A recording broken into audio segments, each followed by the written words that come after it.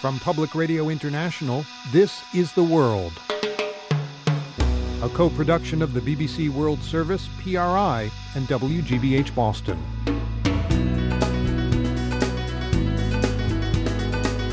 It's Thursday, November 8th. I'm Aaron Schachter.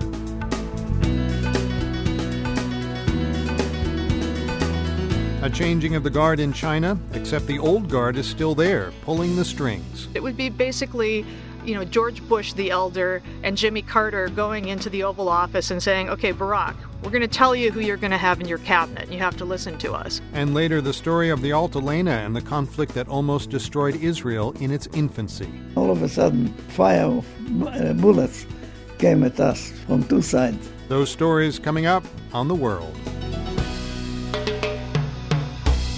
PRI's The World is supported by the Medtronic Foundation, supporting patient-serving groups such as the International Diabetes Federation, who help empower individuals with diabetes to live life to the fullest. Learn more about the International Diabetes Federation and others who are taking on this disease at medtronic.com. I'm Aaron Schachter. This is The World. President Obama is back in Washington today. His re-election means there's no change at the very top of the U.S. government, of course. Voters didn't change much in Congress either. Different story in China, where a massive leadership change officially got underway today.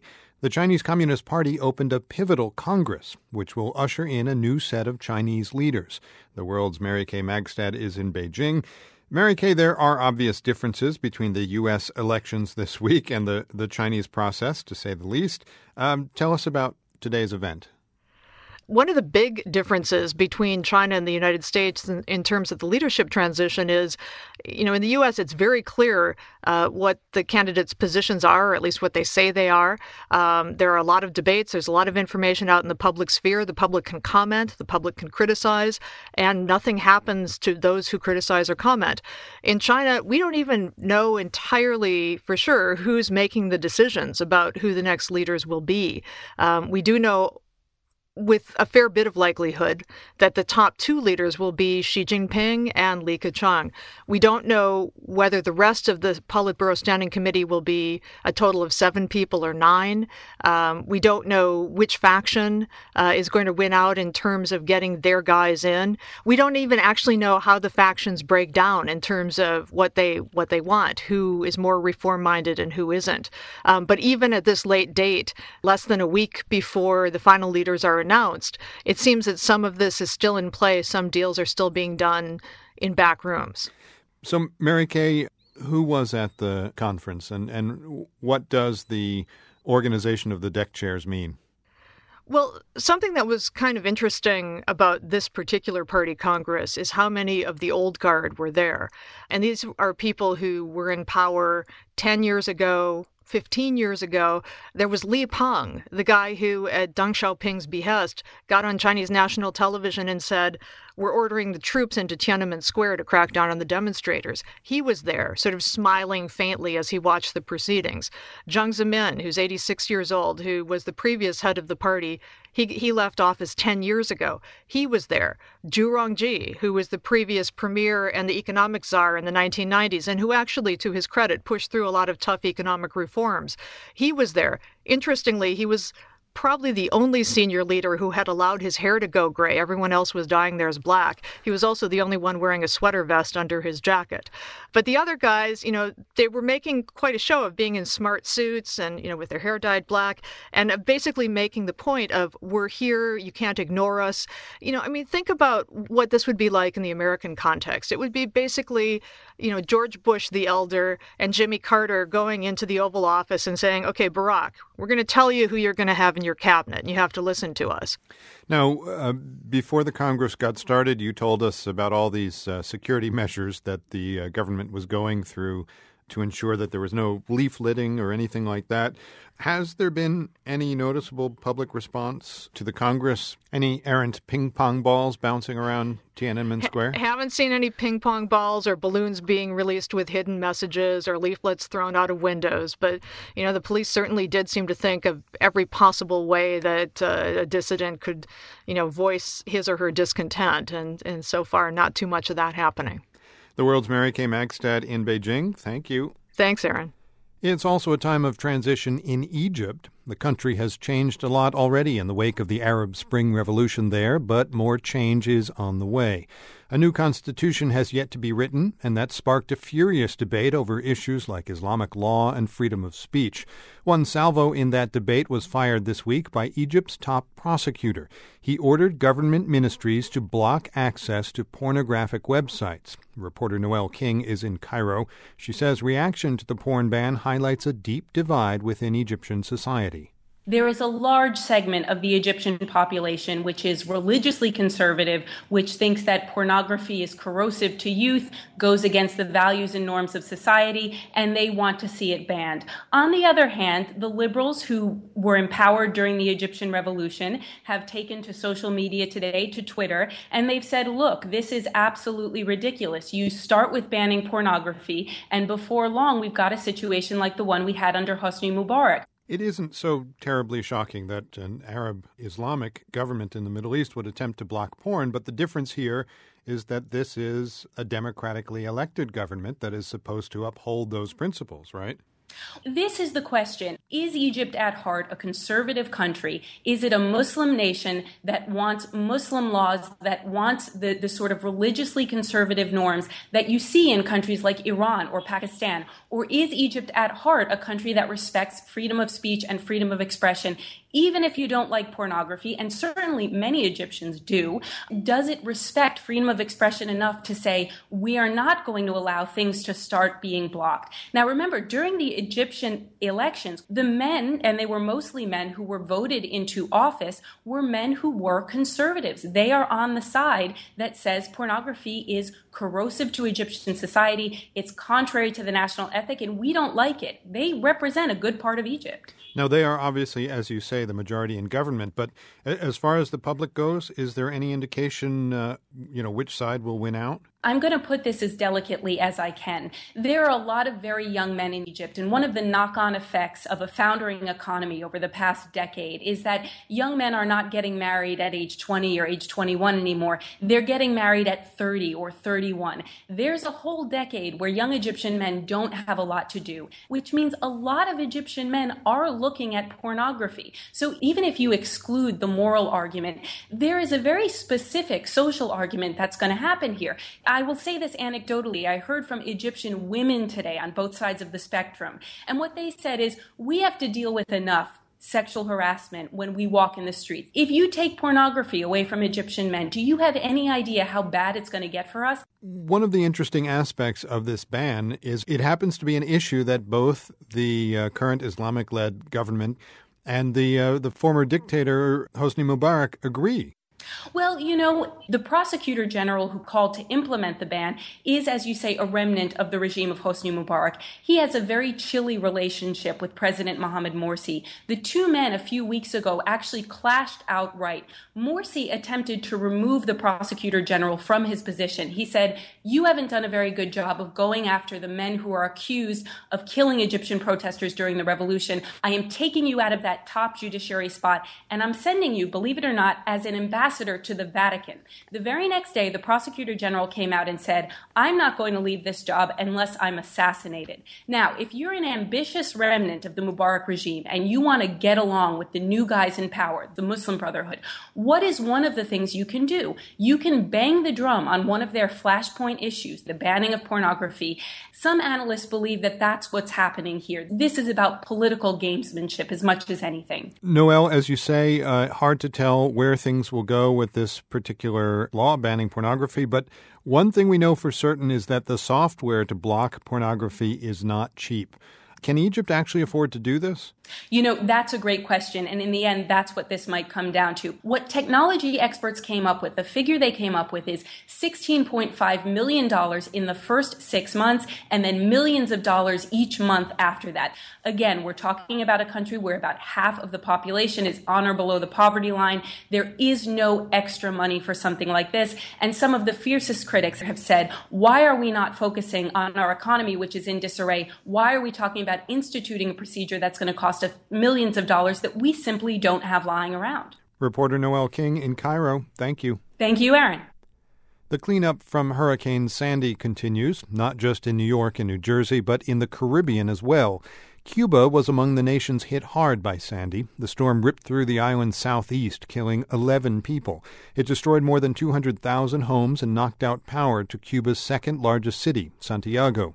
2 weeks later, authorities are still struggling to cope. The BBC's Sarah Rainsford traveled today to the town of Siboney, near Santiago. Earlier, via cell phone, she told us what she saw there. It's a really devastating scene here. I'm looking at buildings which have gone completely. There's just a couple of bits of brick left behind and furniture, a chair in the middle of one pile of bricks, for example. The building I'm standing next to now, it still has the walls, but there's no roof. There's a tangled mass of metal at the front of it. Huge trees that have smashed to the ground and are just lying there. Lots of others that have been chopped up already, ready for removal. And the sea wall very badly damaged, and the road here has disappeared almost completely in front of me. So this area, Siboney, right on the coast where the storm entered Cuba, people have pretty much moved out of here because there's nothing left to live in. So people are mostly gone. Are there cleanup crews there? Yeah, there's a huge cleanup operation underway. I mean, we've seen teams of electricians everywhere we look along the road trying to get the lampposts back up, trying to restore electricity to people. It's 2 weeks now since the hurricane hit. And last night when we entered Santiago, there was already a lot of power restored to the city itself. You could see lights on many of the buildings throughout the city. But some of the smaller villages that we entered didn't have electricity. And how does what you're seeing there compare to what you see in Havana? Havana wasn't affected at all. This was a hurricane that hit the east of the island. It swept through Santiago province, Guantanamo, Holguin. Those are the areas that were really badly affected. And I think one of the reasons that people here were hit so hard is that it's not an area that's normally accustomed to suffering hurricanes. The west of the island is much more used to this kind of storm. And perhaps that's one reason why so many people died. 11 people died, including a 4-month-old baby. It's a very small number compared to Haiti or compared even to the United States. But for Cuba, that's an awful lot. This country does pride itself on a very organized civil defense system, a very strong obligatory evacuation system. So 11 people dying here in Cuba is obviously very serious. And perhaps it's because this area, Santiago, isn't really used to this kind of storm. Now, the UN's World Food Program has pledged to bring in aid to Cuba. Have you seen any evidence yet of the international aid making its way there? I haven't seen it myself, but I do know that it's happening. Not so much from the UN yet, but certainly from Venezuela. They have sent several dozens of tons of food aid. There's been construction materials coming in from Russia as well. I believe Bolivia has sent a plane load of food and aid to Cuba. So quite a lot coming in. You know, this is a poor country at the best of times. And here in Santiago, these are not the best of times. So certainly any aid that's coming in is extremely welcome here. In general, it does sound like Cuba and rescue efforts are going pretty well. It does. If you read the state media here, obviously the focus is very much on the revolutionary spirit, the unity of the people, and how everyone's working extremely hard to get the country back up and running. You could be cynical about that, but actually down here on the ground, it is what you see. I met some people whose houses were damaged who said that, the night of the hurricane they were extremely frightened, that they were crying as the storm hit. But, they are very grateful for the way that the Cuban Recovery Services and the military as well are working together with volunteers to try to restore things here, to get things back to normal. The people who lost their houses because of Hurricane Sandy, where are they now? Well, what we've been told by the locals here in this area is that many of them are living with family, moved in with relatives, moved in with neighbours. I did speak to one person last night who said they had 3 neighbours living with them because their houses had been damaged. There aren't people in tents, for example, or sleeping under the stars, so there's not that kind of situation here. It's sort of all hands on deck. Sarah Rainsford is the BBC's Cuba correspondent. She is in Santiago right now, a region hard hit in Cuba by Hurricane Sandy. Sarah, thank you so much. No problem. Thank you. Coming up, a look at British military exploits over the centuries. You might not be shocked to learn there are very few countries Britain hasn't invaded. This is Public Radio International, PRI. The World is brought to you by PRI with help from the Medtronic Foundation, supporting patient-serving groups such as the International Diabetes Federation, who help empower individuals with diabetes to live life to the fullest. Learn more about the International Diabetes Federation and others who are taking on this disease at medtronic.com. I'm Aaron Schachter. This is The World. In Israel, school kids are focusing this year on two of their former prime ministers, David Ben-Gurion and Menachem Begin. Next year will be the 100th anniversary of Begin's birth and 40 years since Ben-Gurion's death. And Israeli authorities believe there's lots to learn from these two national icons. Ben-Gurion and Begin actually didn't like each other very much. Eventually, they reconciled. But in the first few weeks after the State of Israel was founded in 1948, these two Jewish leaders were on a dangerous collision course. The World's Matthew Bell explains how the sinking of a cargo ship off Israel's coast more than 60 years ago still resonates today. On the boardwalk in central Tel Aviv, across the street from a McDonald's next to a beachfront bar, there's a stone memorial to 16 Jewish martyrs. The men killed near here in 1948 were members of the Irgun militia, and they died during the sinking of the Altalena. The cargo ship arrived off Israel's coast just 1 month after the Jewish state declared independence. The commander of the Irgun was Menachem Begin. The man who gave the order to attack the Irgun ship, the Altalena, was David Ben-Gurion, Israel's first prime minister. People were very angry. They were angry? Yeah. Shlomo Nakdimon is a retired Israeli journalist. At the age of 12, he came here to see the smoldering hulk of the Altalena with his own eyes. And he remembers how people felt about the newly founded Israel Defense Forces killing Jewish militiamen of the Irgun. I was angry like the other people because the people say that could be to solve the problem without shooting, without Jews killing Jews. Jews killing Jews. That is what makes the Altalena affair such a painful subject for Israelis even to this day. Yehiel Kadishai was one of about 900 passengers on board the ship. They were Jewish refugees from Europe, along with some number of Irgun fighters like Kadishai himself. He says the mood on the ship was one of indescribable joy. These were Jewish survivors of World War II, leaving Europe for an independent Jewish state. I was very happy together with all of us. We were singing the anthem, the Hatikva, Od lo avda tikvatenu. Our hope is not lost yet. Lashuv le'eretz avotenu, to come back to the land of our forefathers, Eretz Tzion b'Yerushalayim, the land of Zion and Jerusalem. When the Altalena dropped anchor, the refugees went ashore and were sent off on buses to begin their new lives. The Irgun men remained on the beach. Their job was to unload a huge stockpile of weapons from the Altalena. The Irgun leader, Menachem Begin, was there, and Kadishai says he called for everyone's attention. And Begin started to speak and to say that there are some differences of opinion between the government and the Irgun. And he said a few sentences, 2 or 3 sentences, and all of a sudden fire of bullets came at us from 2 sides. In the confusion, Kadishai says he and the rest of the men on the beach took cover and grabbed guns. They fired back, but didn't know who they were shooting at. I was lying there.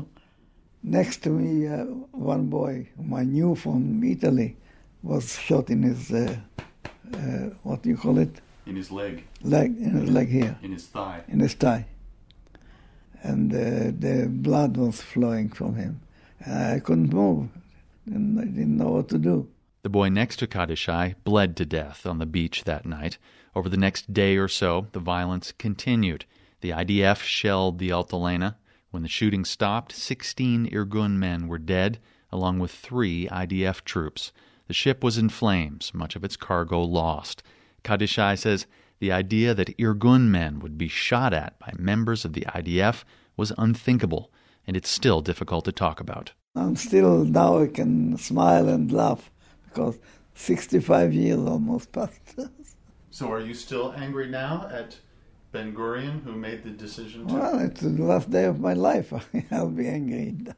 Yehiel Kadishai would go on to become Menachem Begin's personal secretary. In the summer of 1948, the newborn state of Israel was fighting its war of independence against hostile Arab armies. The Altalena was bringing in badly needed weapons. But Prime Minister David Ben-Gurion saw Begin's militia as a threat to the new Israeli government, and he was willing to spill Jewish blood to establish his authority. Herzl Makov, director of the Begin Center in Jerusalem, says it was Menachem Begin who pulled Israel back from the brink of civil war. Begin decided not to fight back. Begin realized it's a strategic issue. If we, the Jewish people, are going to have among ourselves now a war, there's no chance to get the independence. So he ordered, don't shoot back. Makov wants to underscore this lesson by raising at least part of the Alta Lena from the bottom of the Mediterranean and building a new monument. He's looking for funding now. But there's an enduring dispute over the Alta Lena. Not everyone sees Begin as the hero of the story. Some would say Ben-Gurion's decision, as difficult as it might have been, to strike against the Irgun weapon ship was a key moment. It's when Israel became a truly sovereign state. Everything was still in the making. So in this situation, the determination of Ben-Gurion was absolutely necessary. Anita Shapira is a historian with the Israel Democracy Institute. The idea that small minorities are entitled to use force to change the course of history was a basic tenet of all Jewish underground. And Ben-Gurion wouldn't have any of it. The Alta Lena affair is burned into Israel's collective memory, and people have continued to draw historical analogies. During negotiations between Israel and the Palestinians, there were calls for Yasser Arafat to create his own Alta Lena moment by reining in Palestinian militia groups by force. Then there's the comparison with the Jewish settlements scattered across the West Bank. Like the Irgun militia, some Israelis view the settlers as the vanguard of the Zionist movement. Others look at the settlement project and see a threat to Israeli law and democracy. In any case, Herzl Makov at the Begin Center says learning from history is important, and he's not giving up on the effort to raise the Alta Lena. For The World, I'm Matthew Bell in Jerusalem. You can see historical photos of the Alta Lena after it was bombed, plus pictures of the memorial in Tel Aviv today. They're at theworld.org. Now, does anyone out there know how to say geo-quiz in Aramaic? Aramaic is sometimes called the language of Jesus and of the Talmud, so it has a long history. It's a language that's outlived empires and has been used for worship for more than 3,000 years. Today, a couple 100,000 native Aramaic speakers are scattered around the world, but the ancient language is fading and considered endangered. So, for our quiz, we're looking for the name of a town in Israel in the shadow of Mount Meron, where a Maronite Christian community is trying to keep the ancient language alive. School children there are even learning songs in Aramaic, like the one you're hearing. We'll hear more about this northern Israeli town when we return with the answer later in the program.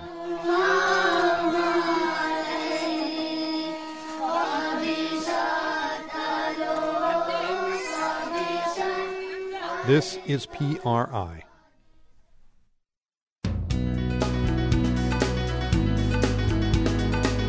I'm Aaron Schachter. Coming up, Afghan girls get a chance to play soccer. In Afghanistan, we have more than 500 girls playing football, and also more than 20 clubs in Afghanistan, and football clubs we have.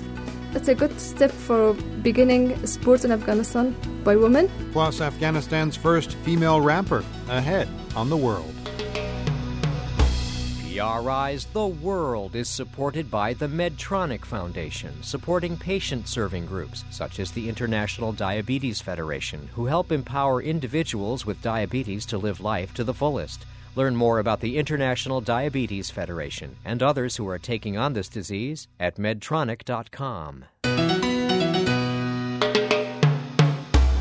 I'm Aaron Schachter, and this is The World, a co-production of the BBC World Service, PRI, and WGBH Boston. Hey! U.S. troops in Afghanistan continue to do battle with insurgents on a daily basis. Hey, I want you to fire up top of the hillside. Roger! Hey, no, come left. That's the sound from a video showing a nighttime firefight in Khost, eastern Afghanistan. It's the kind of footage we Americans don't see much on TV anymore. One of the most reliable places to find such videos and news from the war is the blog Corksphere, but not for much longer. Its editor, Bill Corcoran, says he's winding the blog down due to lack of interest. Corcoran served in the Korean War, then worked as a reporter and columnist for various papers before starting Corksphere 4 years ago. What got me going was I was finding it, as a veteran myself, I was finding it more and more difficult to get information on the wars actually in Iraq and Afghanistan. The mainstream media was not covering the wars, and I felt that the American public deserves more information than they are getting. Well, Bill Corcoran, you're 83 years old. Are you just tired of doing this? You're fed up? Yeah, Why stop? I am. I'm tired. It's kind of a futile thing. You feel kind of, I guess I feel kind of like I'm sweeping the ocean back with a broom or something. Right. There's just no, there's just not the interest there that there used to be. And not on my part, but on the public's part. Do you understand that lack of interest? Because even here, I know it's frustrating. You talk about the mainstream media. You feel like after a certain time, you're saying the same thing over and over when you talk about the wars in Iraq and Afghanistan. Exactly. Do you understand public fatigue? Oh, absolutely. I definitely can understand it. And again, it's in its 12th year now. There's only so many ways you can say a car bomb went off today, or so many ways a suicide attack took place. And I think I don't know if this is on purpose, by design, or whether it's something that's just happening, but the Department of Defense or whoever releases all this stuff, you're limited on what you can get anymore. Probably the one thing that bothers me more than anything is the information on troops when they are injured or worse yet, killed. It's very hard to find out if they're from the United States or whether they're Australian or who they're with. I wonder if you were in the military yourself in Korea, which you've called the Forgotten War. Right. I wonder if it angers you at all that the military is so tight-lipped about what goes on in Afghanistan and Iraq. Yeah, I am. I definitely am. I feel that there should be more transparency. I don't see any reason to keep it so quiet and hidden right now. I think they just as soon see it disappear altogether, and when they phase this thing out, it'll be like somebody will wake up one day and say, well, I haven't read anything on that Afghanistan war for a while. And they'll say, oh, that's because we pulled out of there 3 months ago or so. Right. Bill, thanks for joining us. Thank you very much. It's been a pleasure. There have been dozens of U.S. military interventions around the globe since our nation was founded. It started even before we were fully independent, with an invasion of what's now Canada in 1775 and a raid on the Bahamas in 1776. But when it comes to sending troops to foreign lands, we've got nothing on the British. A new book suggests Britain gets the dubious distinction of having invaded more countries than any other. In fact, the book claims there are only 22 nations in the world that have never suffered British military attack. Our resident history buff, news editor Chris Wolfe, however, thinks Britain has invaded even more countries. Chris, what mistake did you spot? Well, the one that leapt out at me, of course, was Sweden, because who can forget the Gothenburg expedition of 1808? Shocking, really. When we sent a small force to go bully the King of Sweden to help us in the war against Napoleon, the French emperor. And then I was thinking also possibly the book. It's a lovely book called All the Countries We've Ever Invaded and the Few We Never Got Round To by a British chap called Stuart Laycock. He also lists Guatemala as never having been affected by... it was not so much an invasion as being subject really to state-sanctioned military activity of a kind of a hostile nature. So for example, like Guatemala, I'm pretty sure that when the British had a few logwood cutters trying to set up a colony in what's now Belize, also raided were the neighboring coastline of Guatemala as well. But that still leaves only 20 countries not invaded. Now, we're using the word invaded, but these are not all countries where Britain has gone in, and, like India, and set up shop. No, it's pretty much anywhere that the Brits have gone in, or even Brits that have been, in the days of freelance military, state-sanctioned military types who've gone off and done things in countries where they're not welcome. For example, obviously we used to license privateers like Francis Drake to go and singe the King of Spain's beard wherever Spanish interests could be found by raiding all kinds of places in the Caribbean and even on the Pacific coast of South America. And there was a little distance between the Crown and these nasty people, but, they were still pursuing... No, well, of course, Francis Drake, when he got back, was knighted by the Queen from one of his great circumnavigations for all the loot he brought home and shared with Her Majesty. Okay, so you fancy yourself a history buff. You've wowed us already. How about a test? Okay. All right. One of the, 180 some odd countries that Britain has invaded. Tell me when, where, how? Brazil. Brazil, that's a tough one. Stumped you. Not quite. Oh. Because there was a campaign in 1762 between Spain and Portugal where the British sent some forces to go and assist the Portuguese, Brazil then being a Portuguese colony, and the fighting stretched across what's now Uruguay and southern Brazil. Obviously, you could just say anything, and I have no idea. Well, if the listeners can come up with any challenges, then it would be great to hear them. How about South Africa? Well, South Africa, several attacks when it was occupied by the Dutch. The Brits would try and take it and finally succeeded in 1796. And then, of course, it was occupied as a British colony for over 100 years, and there were several wars against the African people living there, and then the white settlers, the Dutch white settlers.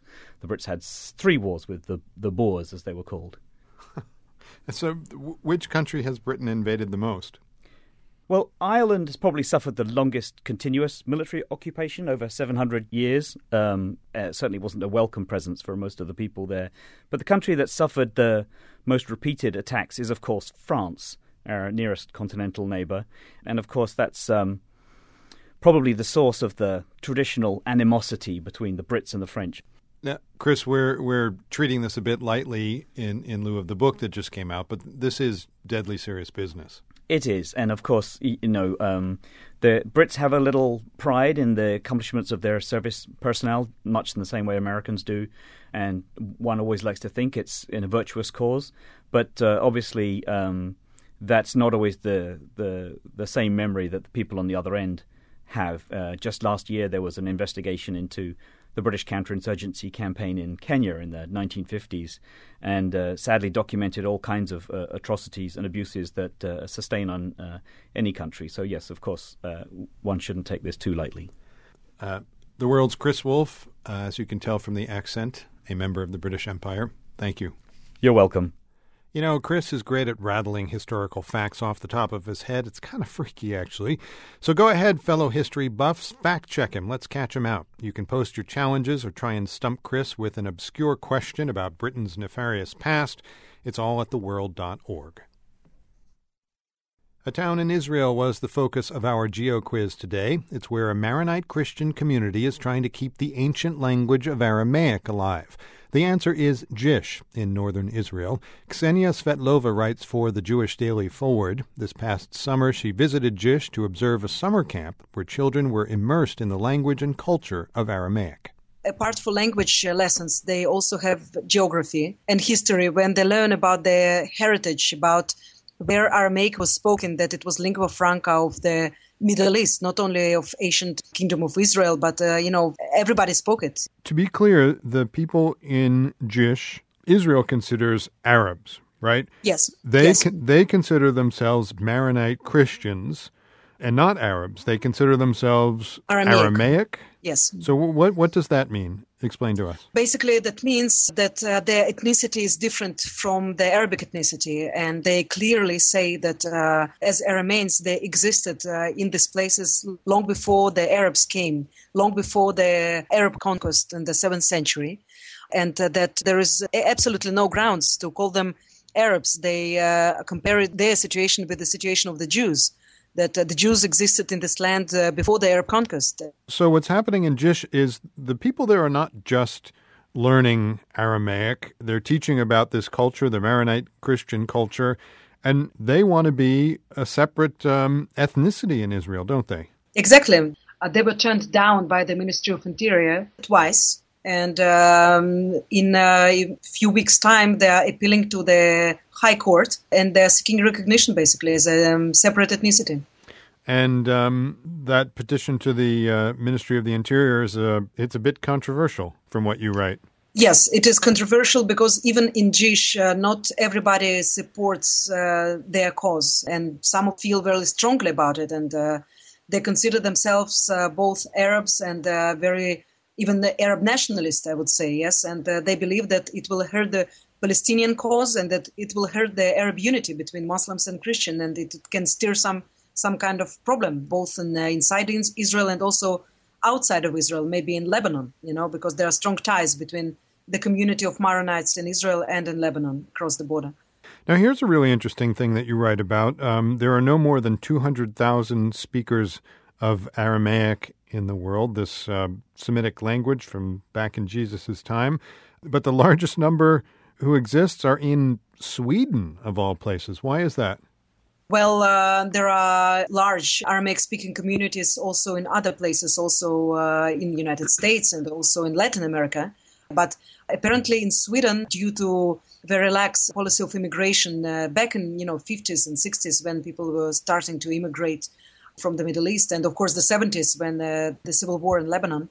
So a lot of families came, and then they brought their relatives. So I interviewed a couple of people that I know from Jerusalem. They are Syriacs, Christian Syriacs, which is a different denomination from the Maronites, but very close to them. So they say that every Syriac and every Maronite have somebody in Sweden, which is amazing, really. Like there are huge clans, huge families. So they have their own Aramaic-speaking television, Aramaic language television, radio station, and a couple of newspapers. So this community in Sweden is basically supporting the community in Israel, and they're sending their textbooks, and they are all connected, of course, to the Aramaic language channel on television and via the internet.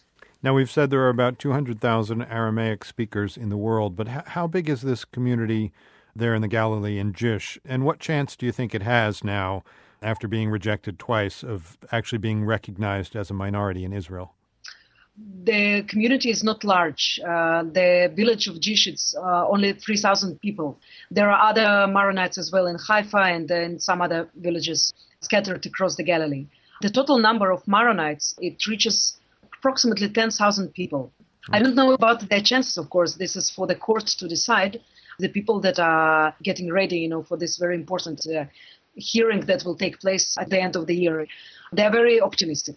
Why do you think the Ministry of Interior turned down this request? There are political reasons behind this decision.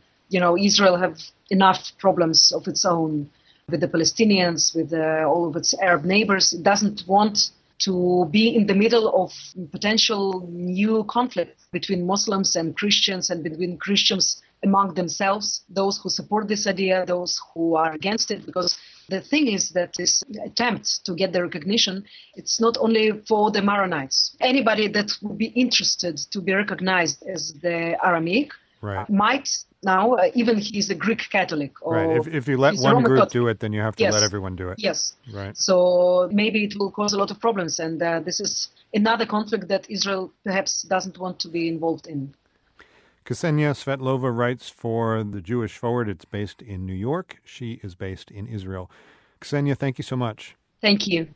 Our language podcast, The World in Words, has more from Ksenia Svetlova on the revival of Aramaic. Plus, you can hear the kids in Jish singing in Aramaic. That's all at theworld.org.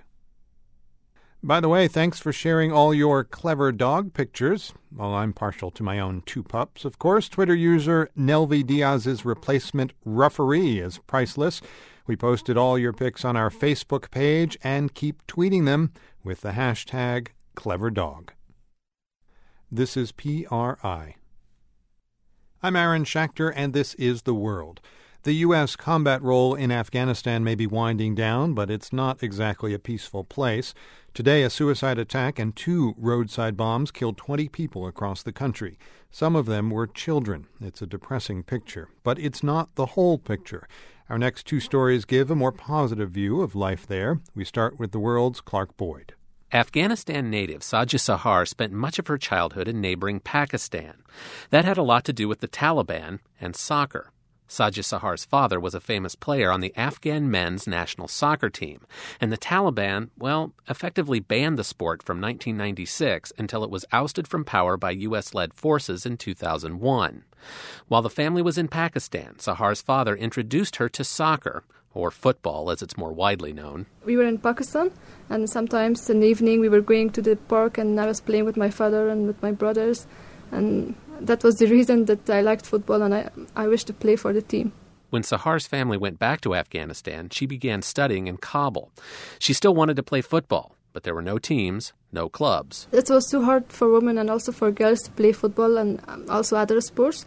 But I was studying in a course, and from there I made a club for my course, and then we joined the tournament, and that was the beginning.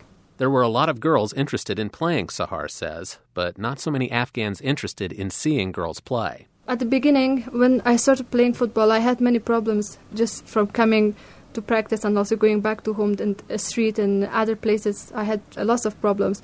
And also I was receiving many phone calls. They were telling me that why you play football, you're a girl, you should stay at home and you should just study, and you're not allowed to just join the teams and play football or many other sports like this. Sahar says she ignored them, but for other girls it wasn't so easy. Their families, Sahar says, told them to stop playing.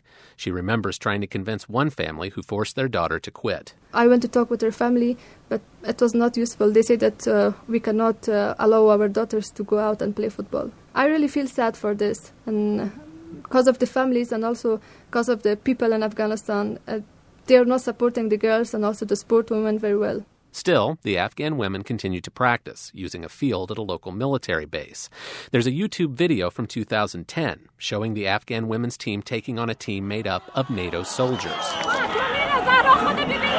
The Afghan women won that match, by the way, 1-0. Also that year, the Afghan women competed for the first time at the South Asian Football Federation tournament. They got pummeled by Nepal 13-0 and then lost to Pakistan. But last month, with Sajid Sahar as captain, they avenged their loss in this year's tournament. They beat Pakistan and then made it to the semifinals before losing to the eventual winner, India.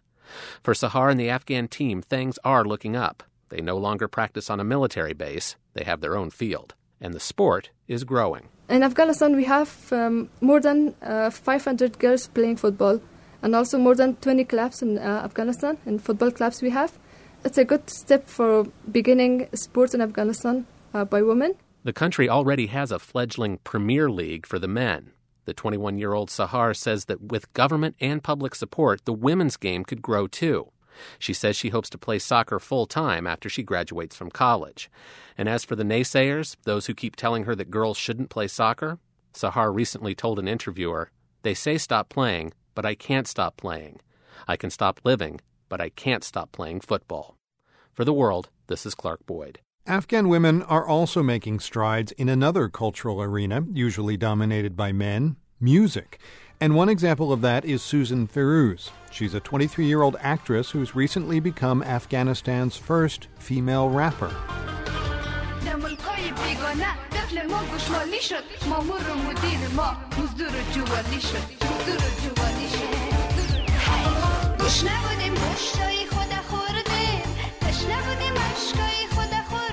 That's Ferouz's only song so far. It's called Our Neighbors, and it's striking a chord with people who, like her, grew up as refugees during the Afghan Civil War of the 1990s.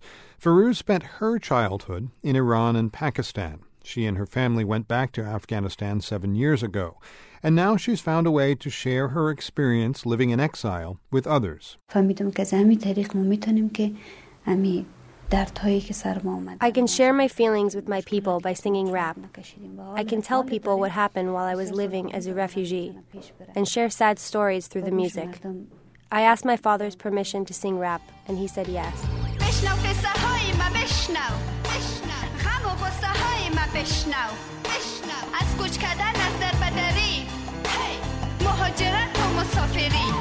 Listen to my story, she raps. War started. It pushed us out. And that's when our misery and homelessness began. The song was composed by Afghan musician Farid Rastegar, who is also Susan Farouz's mentor.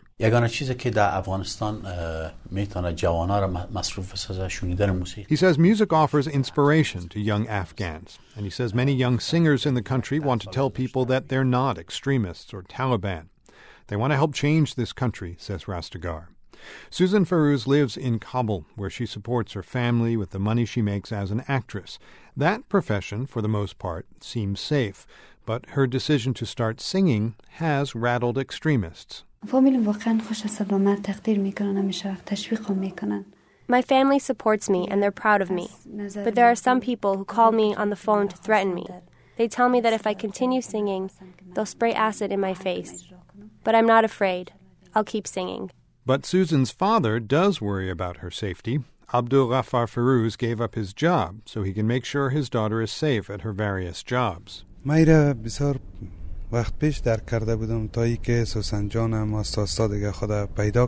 Of course I worry sometimes, but Susan is a brave girl. I tell her not to think about the threats and continue her work. We have no other choice. This is our country.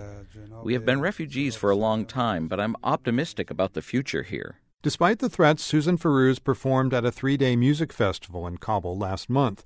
She shared the stage with other rappers and artists. Among them was Ruth Owen, a British punk musician living in Kabul.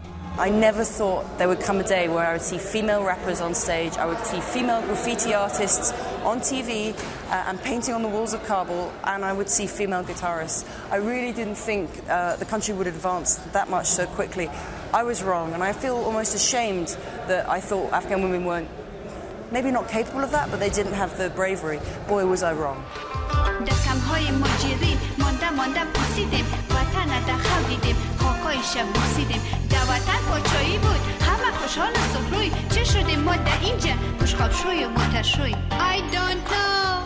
don't know, oh my God, oh my God.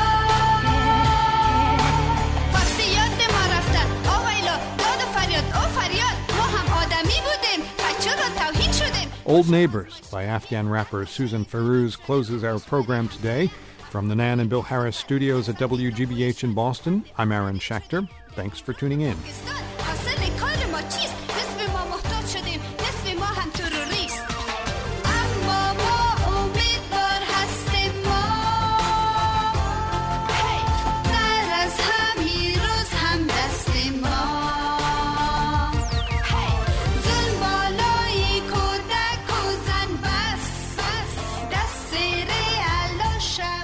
The World is a co-production of the BBC World Service, PRI, and WGBH Boston, supported in part by the National Endowment for the Arts, which believes that a great nation deserves great art. The Rita Allen Foundation, investing in transformative ideas in their earliest stages to leverage their growth and promote breakthrough solutions to significant problems. Online at ritaallen.org. And by the WGBH Fund for Environmental Reporting, whose donors include the Grantham Foundation for the Protection of the Environment, supporting a cooperative approach to solving our critical environmental problems while we still can. PRI, Public Radio International.